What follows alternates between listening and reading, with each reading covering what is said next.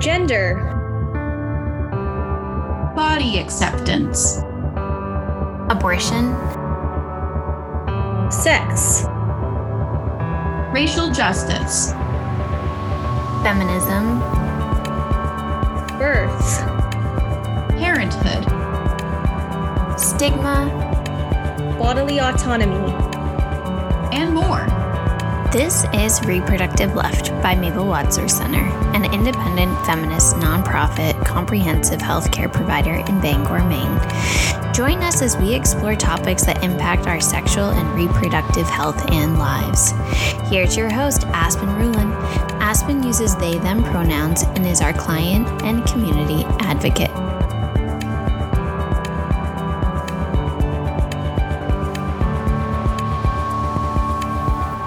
Hi, I'm Aspen. I use they, them pronouns, and this is Reproductive Left. Today, we'll be talking to Samat Abdurraqib, a phenomenal poet who's here to share some of her feminist poetry. Samat spent most of her life in the Midwest and has spent the last decade loving and living on Wabanaki/Abenaki land.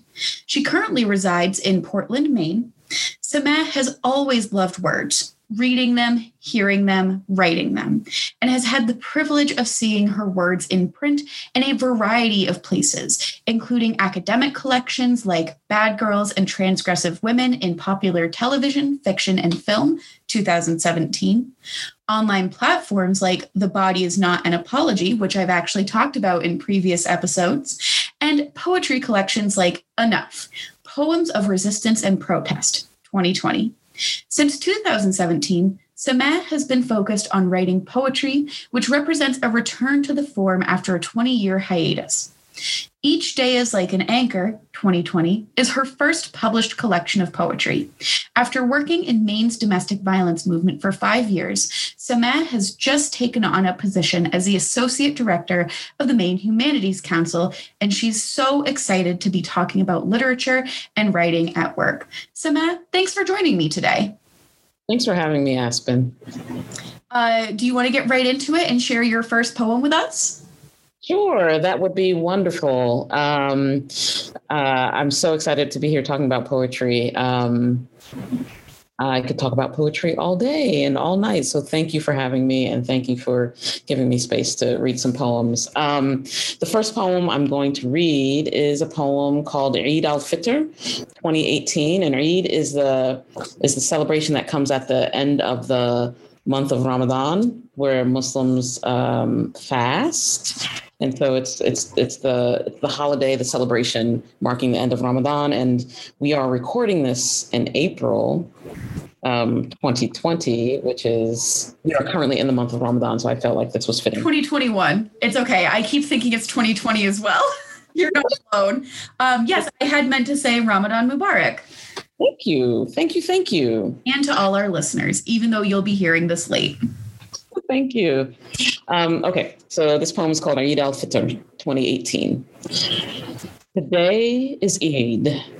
This morning, I watch as prayer goers walked through the park, quickening their steps towards what is spread out and wait for them. Prayer rugs, donuts, blessings, bags of gifts. I do not smell the roses before the memory comes, but it comes regardless, and I am taken by surprise. You and I are walking hand in hand through the rose garden. I am small, and it is Eid. And we are rushing to join the ranks of the colorful. I did not expect you to come to me in this way. I was not unaware of convergences, but I did not see my body in this intersection. Today is the anniversary of your death. I've been wallowing in sad songs for over a week now. I've not been looking for you. I've been nursing a different sort of tired grief. This morning, while watching the prayer goers, I queued up the playlist that has been my company for the past week, pulling me down into familiar crevices. As I sit in my car at the light, pausing beside the parade of prayer goers, I remember our prayer path, and I realize that you are in my playlist. I wonder if you have always been there. It's been hours since these morning moments. I cannot get my heart back on track. I cannot recalibrate. I am catapulted forward in phantom ways. Perhaps you are always with me. Perhaps not. Perhaps you are always compelling me. Perhaps not. I know that I am never sure where to find you outside of the obvious places. I know that I am never prepared when you reveal yourself to me. Thank you. And that is a poem about my mother. My mother passed in 1997. That poem, first off, I just have to say, I know I have questions for you about it, but that poem just gave me goosebumps. It was so beautiful and so, I don't know how to put it into words. Basically, it was like very simple and straightforward while having just a lot of layers of meaning. Yeah, and like I said, gave me goosebumps. So loss is clearly a big theme in the poem that you just shared. How often does that theme come up in your work? And what other themes would you say play a really big role in your poetry? That's such a good question. You know, I go through periods in talking about loss. I mean, when I first started writing again, I wrote a lot about my. I also wrote a lot about my mother's sister, my aunt, who passed really, really tragically in 2017, and I think through the writing process, I was working through the grief of losing my aunt and losing my mother and losing, that relationship that the two of them had, even though my mother had passed decades ago. And so loss does actually show up usually in the form of writing about my mother or my family. I think I would say instead of loss, maybe grief. I think I write about grief in different ways. I have some poems that are about like leaving the Midwest, and there's some grief in that I didn't realize I was going to have. Like there's some loss in there, grief there. I think that, you asked about what other themes play a role. I mean, I write about Blackness. I write about being Muslim. I write about my family. I write a lot about nature. I think I often, the most poignant for me poems that I end up writing are about some sort of vulnerability, because this return to poetry for me has been a way that I can just push past whatever blockages I have around being vulnerable and being able to share vulnerable parts of myself without being overly self-conscious and censoring myself too much. And so I think that grief and loss tend to feel very, very vulnerable to me. So maybe that's why I write about them often.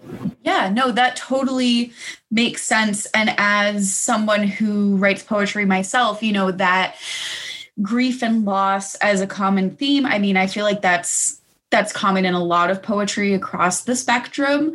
And I think, it's just such a good medium to, like you said, to be able to be vulnerable without centering yourself too much and without being too self-conscious. I think it can be not just a type of art, but also really therapeutic.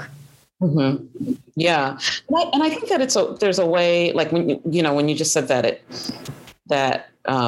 grief and loss shows up in a lot of poetry. I think that there's some sort of way that it taps into something that's really like a source of empathy or something really empathetic in a reader or a listener. And so even if it is about, like, this one is about the loss of my mother, there's a way that it resonates in a certain kind of way that people, I think, find some connection, because most of us have experienced some kind of loss, maybe not a parent, but, most of us have moments where we remember someone that we've lost. And I just think it connects to audiences really powerfully. Yeah. Yeah. As, someone who just listened to that poem and someone who has never celebrated Eid before and someone who has not lost my mother, that's absolutely how I felt listening to that poem, is that it still like resonated with me and still like was very deeply touching. So yeah, I feel like you hit the nail right on the head with talking about that. Cool. Well, so really quick, let's cut to Abby for a quick Mabel's Fast Fact. Did you know that nurse practitioners provide abortion care in Maine?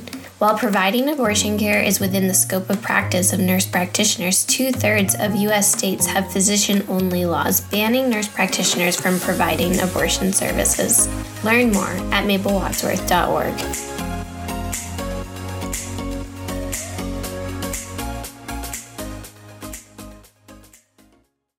All right, and now we are back. So we talked a bit about themes, of course, and, loss and grief, and then a lot of your own kind of personal experience, Blackness, being Muslim, as being themes that pop up in your poetry. What would you say are some of your biggest inspirations for your poetry, and how does that vary from theme for you? Because obviously those things can be really closely related. Mm-hmm. Mm-hmm. Yeah, I think, inspiration. So I am deeply inspired by other writers. I grew up, my mother loved words. She loved poetry. She was a writer. I didn't really learn about her writing until I was like a teenager, but she was a writer as a young person. And she, was my first, she was the pathway to my first introduction to Black women writers, many of them who were queer. And that is where like a lot of my inspiration comes from, to be honest. My mother, I still have her copy of the collection, This Bridge Called My Back, which is a collection of writings. Like it's really, it's a foundational connection of writings by women of color in the, I think, late 70s, early 80s. Audre Lorde is in that collection. Sherry Moraga is in that collection. I think maybe June Jordan is in that collection. She also had a copy of, I'm going to get it wrong, but Some of Us Were Brave. I think it's something like some of us were women, some of us were white, but then some of us are brave. I'm getting that wrong, but it's still another collection from that era of Barbara Johnson, of I think Nikki Giovanni's in that collection. So all of these Black women writers who, some of them who identified as feminists, some of them who maybe didn't, but were writing about Blackness, were writing about queerness, were writing about their politics in these powerful ways. And that is like, even though I was like a very, I was born in 76. So that, and I grew up in the 80s, but I wasn't, I connect to that moment, even though like I didn't start thinking about words in this kind of way until the 90s or whatever. I will always go back to Audre Lorde for my inspiration. I'm also inspired by newer poets. Like I just got Jericho Brown's book, won the Pulitzer Prize, The Tradition. I haven't opened it up yet, but I can't wait to read it. Or Morgan Parker is another poet that I love. I think I actually have one of Morgan Parker's books behind me. Let me go grab it. Hold on. See if it's the same one. Is it There Are More Beautiful Things Than Beyonce? Yes, that's such a good one. Yes. This is one I will. Samat, as we have talked about, I'm also just doing like a general feminist poetry episode, which the plan is that will be airing. So listeners will have already heard it by the time that they're listening to this episode. And I will be talking about Morgan Parker because there's some stuff from that I really love. Are you familiar with Travis Alabanza at all? No. I think you would love them. I have their chapbook, Before I Step Outside, You Love Me. Okay. You all can't see the cover. I'm looking at the cover and it looks so interesting. Okay. Yes. I cannot recommend another chapbook enough. And then also just kind of in this vein of similar-ish poets, but one who has been doing poetry for a while. Are you familiar with Stacey Ann Chin? Yes. Okay, I would have been really surprised if you weren't. No, I got introduced to her stuff back when I was like 18 and before she had any of her poetry actually published. And I had, seen her stuff on YouTube and read her autobiography. And I just, side note, I just was like, oh, hey, Morgan Parker, I have that book. Yeah, I mean, I think I just feel like this is why poetry is so important. It's like the thing, like it's just so powerful. I don't know. I guess it's not accessible for all people, but so I don't want to pretend like I don't. There are lots of poets who write poetry that doesn't feel accessible, but right. I feel like it's such a backdrop for so many like political movements. Yes. So many like movement moments, I think. And I think so many of us can point to a moment where we were like, this poem or this poet is like made me feel something, made me think something, and it like shifted my perspective. So I'm so excited about your episode. It's so awesome. Yes, there's so much with poetry. Like I can think of, not just Stacey Ann Chin's work. There's other poets who I really love who have impacted me a lot, but she is definitely one who has impacted me a ton, not just as a poet myself, but as a feminist, and how poetry, like you said, it's such a backdrop for political movements. Obviously, you've named a ton of phenomenal poets who have, really influenced you and inspired you. Would you be able to pick a favorite, or is that too hard to try? Because I wouldn't blame you if it's too hard to try. Aspen, I cannot pick a favorite anything, to be honest with you. And I don't have any Libra in my chart as far as I know. No,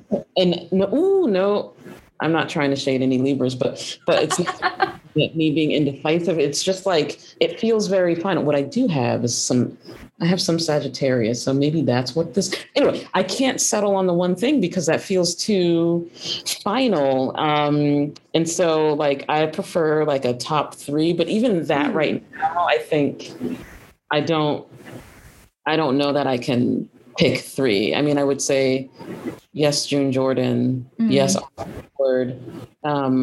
But I feel like I'm always constantly being moved. I mean, I'm also writing poetry with this group of poets. We actually have a reading tonight, which is April 28th, which when this airs, it will be in the past, which makes it seem like we're kind of magicians and or time lords. I don't really know. But I've been writing with this group of poets, and we're all Black, brown, queer, non-binary folks, and they inspire me. Like, we have been doing this for the second year. We're celebrating National Poetry Month by trying to share a poem each day. And, that is intense. And if we, no pressure, if we can't, we can't. But, and so I'm getting to read poetry by every day that I've never read before, by these writers who I just think are such brilliant, amazing writers, and that inspires me, you know, and helps me put my butt in the chair sometimes.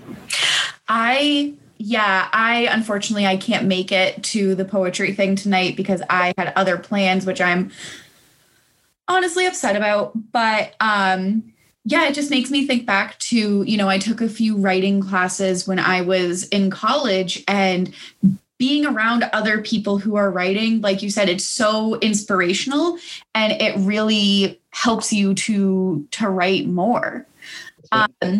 Speaking of poems and writing more, would you like to share another of your poems with us?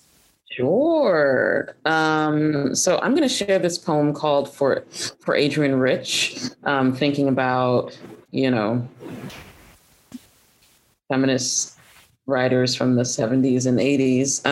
I've also heard people pronounce her name Adrienne Rich, which I don't know. I always know it as Adrienne Rich. I've only heard it as Adrienne Rich, but I'm not an expert on name pronunciation by any stretch. So I don't know. So I'm going to pronounce it the way that I have mostly heard it pronounced, Adrienne Rich. And this poem, I wrote it around the time when there were always waves of people moving across borders, always. But this was like all eyes on the wave of people who were moving from Central Africa through South America and up to the for whatever reason, I was thinking about her book, Dream of a Common Language. I guess that's probably enough. That's probably enough introduction to this poem. So this poem is called For Adrienne Rich. You tell us that we have the drive to connect, the dream of a common language, that no one sleeps in this room without the dream of a common language.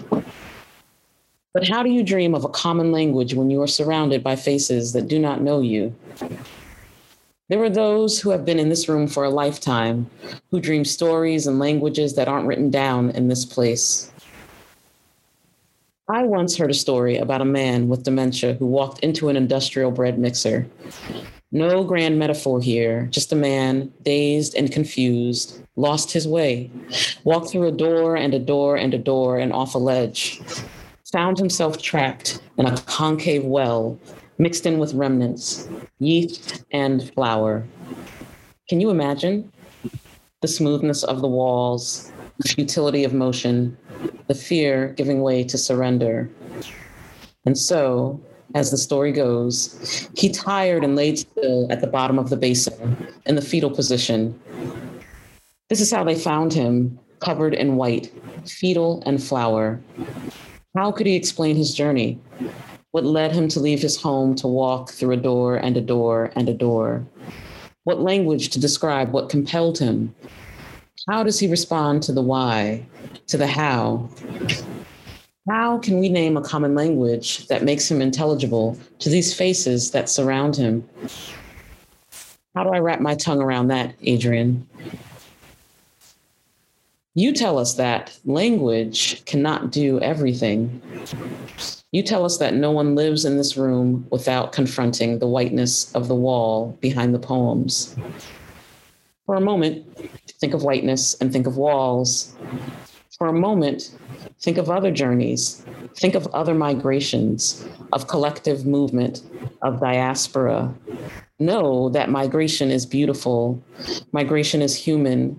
Migration is animal. Hold in your mind a tapestry. Know that behind the poetry of promise is something ominous, barbs and teeth that will shred the tapestry, reconfigure it into a new likeness, translate it beyond recognition, that will scoff at dreams, will deny common language, will bark out how and why, will bruise and break. I cannot conjure a common language that will save us. I don't know what to tell you, Adrienne. Thank you. Again, goosebumps, big surprise. your work has that effect on me.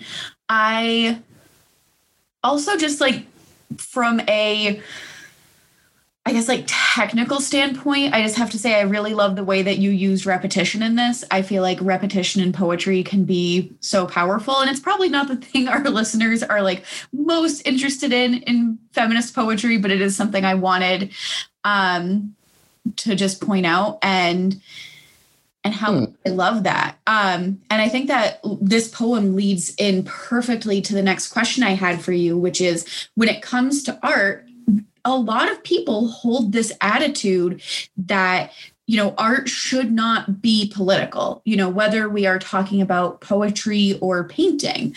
What are your thoughts on that? I think, you know, we've probably gotten some idea of those thoughts. And, you know, how does that relate to your feelings on the power of poetry? Yeah. Yes, I think you know my opinion of that. I think that poetry, you know, I mean, I think that if we, you know, so if we're going to talk about like the feminist movement, you know, the group of people and thinkers and activists and folks who name themselves, oh, we are, you know, in the 60s, 70s, whatever, 60s, 70s, 80s, who are like, we are feminists. This is who we are. You know, they coined that phrase, like you know, Robin, whatever her name is, coined that frame, the personal is political. And so if you just take that kind of idea, I mean, of course, poetry is going to be political. That's how I feel about it, because our lives are political, particularly people who are, you know, Black, brown, queer, trans, you know, coming from other countries who have been, you know, marginalized by mainstream society. Like our lives are political. I mean, I think, and so, you know, you can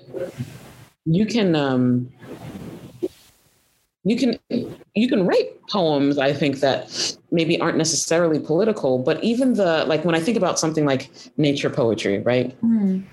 When we think about people who write nature poetry, we tend to think about, maybe we think about Mary Oliver, who I love. I don't know if maybe some people think about Robert Frost, who I do not love. I resonate with everything you're saying.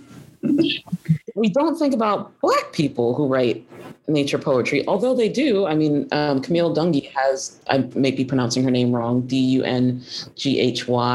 has an entire collection of African-American nature poems that spans decades and decades. But we don't think about Black people writing nature poetry. And so I think there's a way, like, just in that, we expect Black people to write about maybe being Black, which is lots of Black people do. And so there's a way that just the act of writing about the rain falling, you know,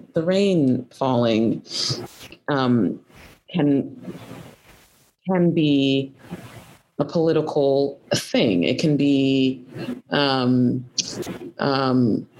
carving a space out in this like niche of nature poetry and saying that Black writers belong here. And that is a political thing, you know, even so, like, you know, the writing of poetry itself, or the thinking about canons of poetry, all of that stuff is all political. So yeah. I totally agree with that. And really what I have found is that, you know, folks who assert that, you know, art is not political or that poetry shouldn't be political, are, you know, predominantly white people, predominantly white men, who just, you know, for them, political is something that they can choose to engage in or not. Like for them, it's just a thought experiment. And like you said, you know, for Black people to write poetry about nature, you know, that is in and of itself political. Thank you for answering that question, and let's cut to Abby again for another quick Mabel's Fast Fact. Mabel Wadsworth Center is the furthest north publicly available health center that offers the in-clinic abortion procedure in Maine. Learn more at mabelwadsworth.org.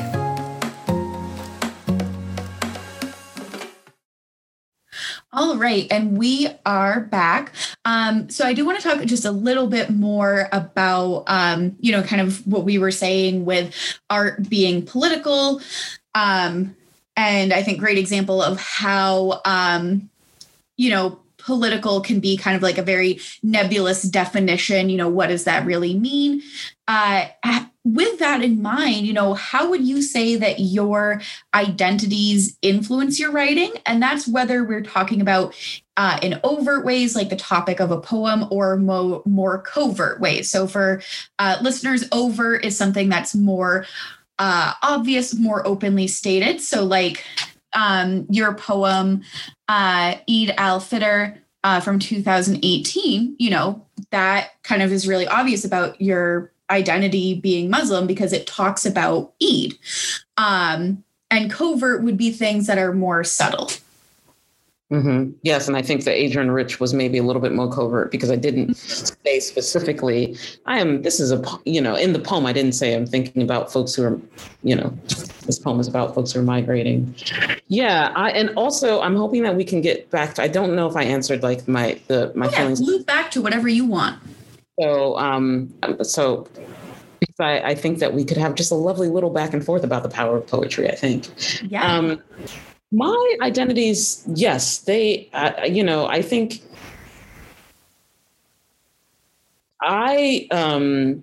so there are two things I feel like I'm good at doing right now with my writing. I'm good at writing. I mean, I'm, good. Like it's a, when I say good, I just mean like, it's what I do. I don't know. But I think you're phenomenal, but continue.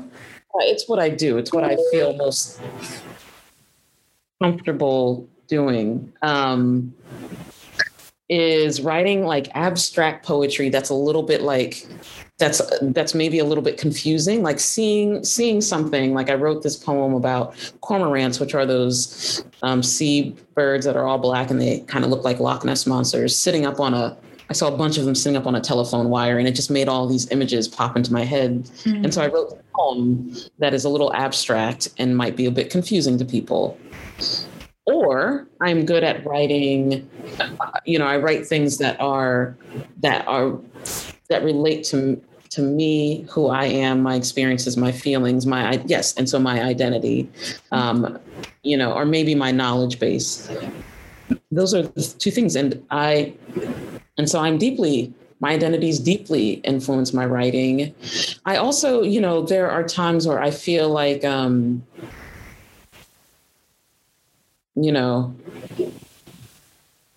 I also imagine an audience sometimes when I'm writing, and usually that audience is going to be Black people, sometimes Muslims, but more often than not, it's Black people. And so I often think to myself, like, even though I may be writing something that any one particular Black person may not identify with, mm-hmm. I just think to myself that this is, I'm about to, I just think, I'm expressing some sort of Blackness that somebody's going to identify with. Like I have this great poem that I loved writing that's about, like, I went to my high school reunion, which I never thought I would do, my 25th high school reunion. And I wrote it shortly after that. And it's all about all these like Black folks that, I went to school with and how I'm now here in Maine, and I don't see any, first of all, I don't see any of those people, but then I don't see, I was raised surrounded by Black people and I don't have that same experience now. And I think that there are lots of Black people in Maine who might go, yes, like it's not that exact thing, but yes.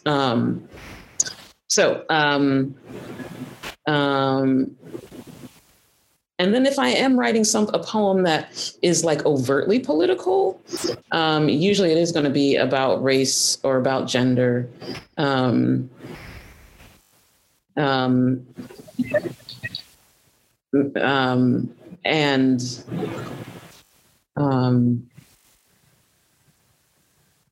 my identity, being embodied as a person who identifies as a cis woman, a Black cis woman, and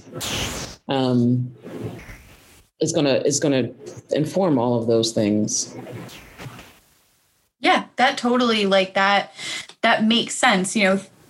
Who you are is going to influence your writing, even if that's not like the specific topic. Like you mentioned, that poem about the cormorants. Am I getting this bird species right? I'm so bad at bird species. Okay. Yeah, like, even though that's a poem about these birds, like, your unique lived experience is going to shape what's on the page. It's like, when someone's in a writing class and everyone's given the same prompt, no one writes the same poem. So, I mean, even just for that fact alone, that absolutely makes sense. And yeah, particularly when you then look at more kind of overt poetry topics of things around identity. Yeah. And, I think, maybe this is a good dovetail into like the power of poetry. I mean, I think that I find the poems that move me the most, or the poems that I read that I find that people are the most moved by them, are the ones that tap into some aspect of that person's identity. And, like going back to what we talked about with loss and grief, maybe it is their identity as a, I don't know. Well, I'll just use my personal, like as someone who lost a parent, at a relatively young age. When I find that if I'm writing from that place and it is as authentic as I feel like I can muster at that moment, that can be a very powerful moment for someone else who's listening to it. And I feel like that's part of the power of poetry, that ability to connect from that authentic place. Yeah, no, I think that is something that makes sense. And, the power of poetry with, between prepping for this episode of Repro Left and prepping for the other feminist poetry episode, it's something that has been on my mind a lot because, the poems that I'm selecting for that other episode are really, focused on what has really moved me, what has been really powerful. And I think, yeah, like you said, I think regardless of the specific topic, when a poet is writing from that place of personal experience and vulnerability, I think that's where a lot of power in poetry can come in. Yeah. And I, you know more about Stacey Ann Chin's poetry than I mean, it sounds like it than I do, but I imagine, her poetry is that way as well. Like that. Mm-hmm. I mean, poetry is very, very powerful. I experience it as being very emotionally charged. Mm-hmm. And I connect to it and relate to it. And I imagine it did the same thing for you, like her early poetry, right? Yeah, definitely. And also just her presence when she performs is so electrifying. Like she just has so much presence. I don't think I've seen her. I've never seen her perform live. Have you? I have not. I wish. I have seen Andrea Gibson perform live, and I actually got to meet them, and I thought I was going to die. I would love to see Stacey Ann Chin perform live. So far, it's just YouTube. I can understand getting a bit of the vapors. Yeah, I definitely got a bit of the vapors meeting Andrea Gibson. They're great. I don't know. They're stage present. I mean, I've never seen them live, but I've heard. I know many other people who have, and they all are like stage presence is just phenomenal. I've seen seen the videos. That's all I have, videos. Mm-hmm. Yeah, I would say the live was pretty true to what I'd seen with videos on like YouTube and such. Which is another thing that's so interesting with poetry, because obviously so much of poetry like is taken in almost better when it's written on the page, because, you know, there can be things done with punctuation or spelling to communicate kind of like double meaning of things that you lose a bit when speaking out loud. But then also poetry that is performed has so many other layers that you can build into it with like tone and of course like stage presence and body language. So I feel like that really shows kind of the versatility of poetry, you know, particularly in the current day where we can take videos and share them, where obviously 100 years ago that just wasn't an option. Yeah, and we will not go down this. I'm really bad with U.S. those sayings or whatever, so I'm going to get this wrong. We will not go down a bunny path. But I don't know if that's what it's called. But what you just brought up is like as a huge, like the difference between like the written on the page poem or poets who tend to who tend to create poetry that is meant to be read, and the performance poetry or poets who create poetry that's meant to be performed. And that's that is a political thing. I get that. And I think that here in Maine in particular, it is very stark, the division. And we could talk forever about that, because I always want to ask, well, who's on one side and who's on the other side? Where are the young people? Where are the queer people? Where are the trans people? Where are the Black and brown people? Which side and which type are we saying? Which type are we elevating?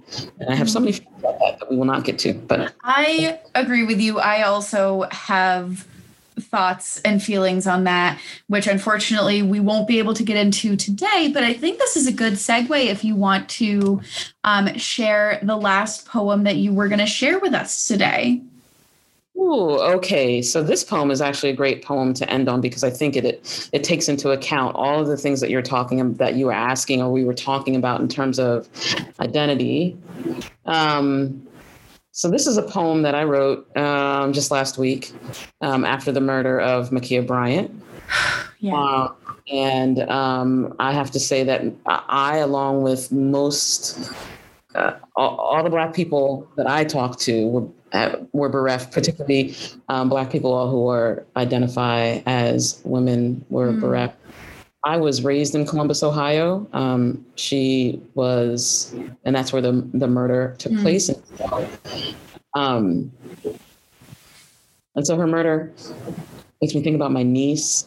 She was a baby. My niece is 13. Made me think about all of the young Black women I grew up with who, did whatever they needed to do to defend themselves. It just made me think of all those things. And I was bereft. And it took me many days to deal with the grief of her murder. So the name of this poem is Ma'Khia Bryant, who was killed by cops in my hometown 30 minutes before George Floyd's murderer was finally declared guilty. Hey, how are you sitting since that verdict came down? I don't even know. I can't call it.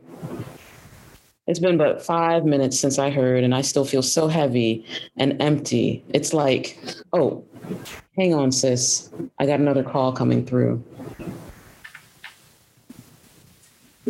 And so I'm realizing, after I read this, I'm realizing that this is a poem that probably makes more sense read, or performed differently. I know we're about to talk about other poets, but a poet that I love collaborating with here in Maine is Maya Williams. And when they read their poetry and it's like a dialogue, and you read it, they like switch places, and it's so fantastic. You cannot. That's what needs to happen because with this poem, because someone is asking a question, someone responds, and then it goes back to the person who's getting the other phone call. And on the page, it's like italics. When I'm reading it, you probably knew that. And I think it comes across well, but I do understand that's where just reading poetry and not having any visual element of like, you know, that it's a dialogue or like Maya does, being able to kind of like move around can be tricky. I think I could hear that it was a dialogue, but I do get what you mean. Yes. Well, I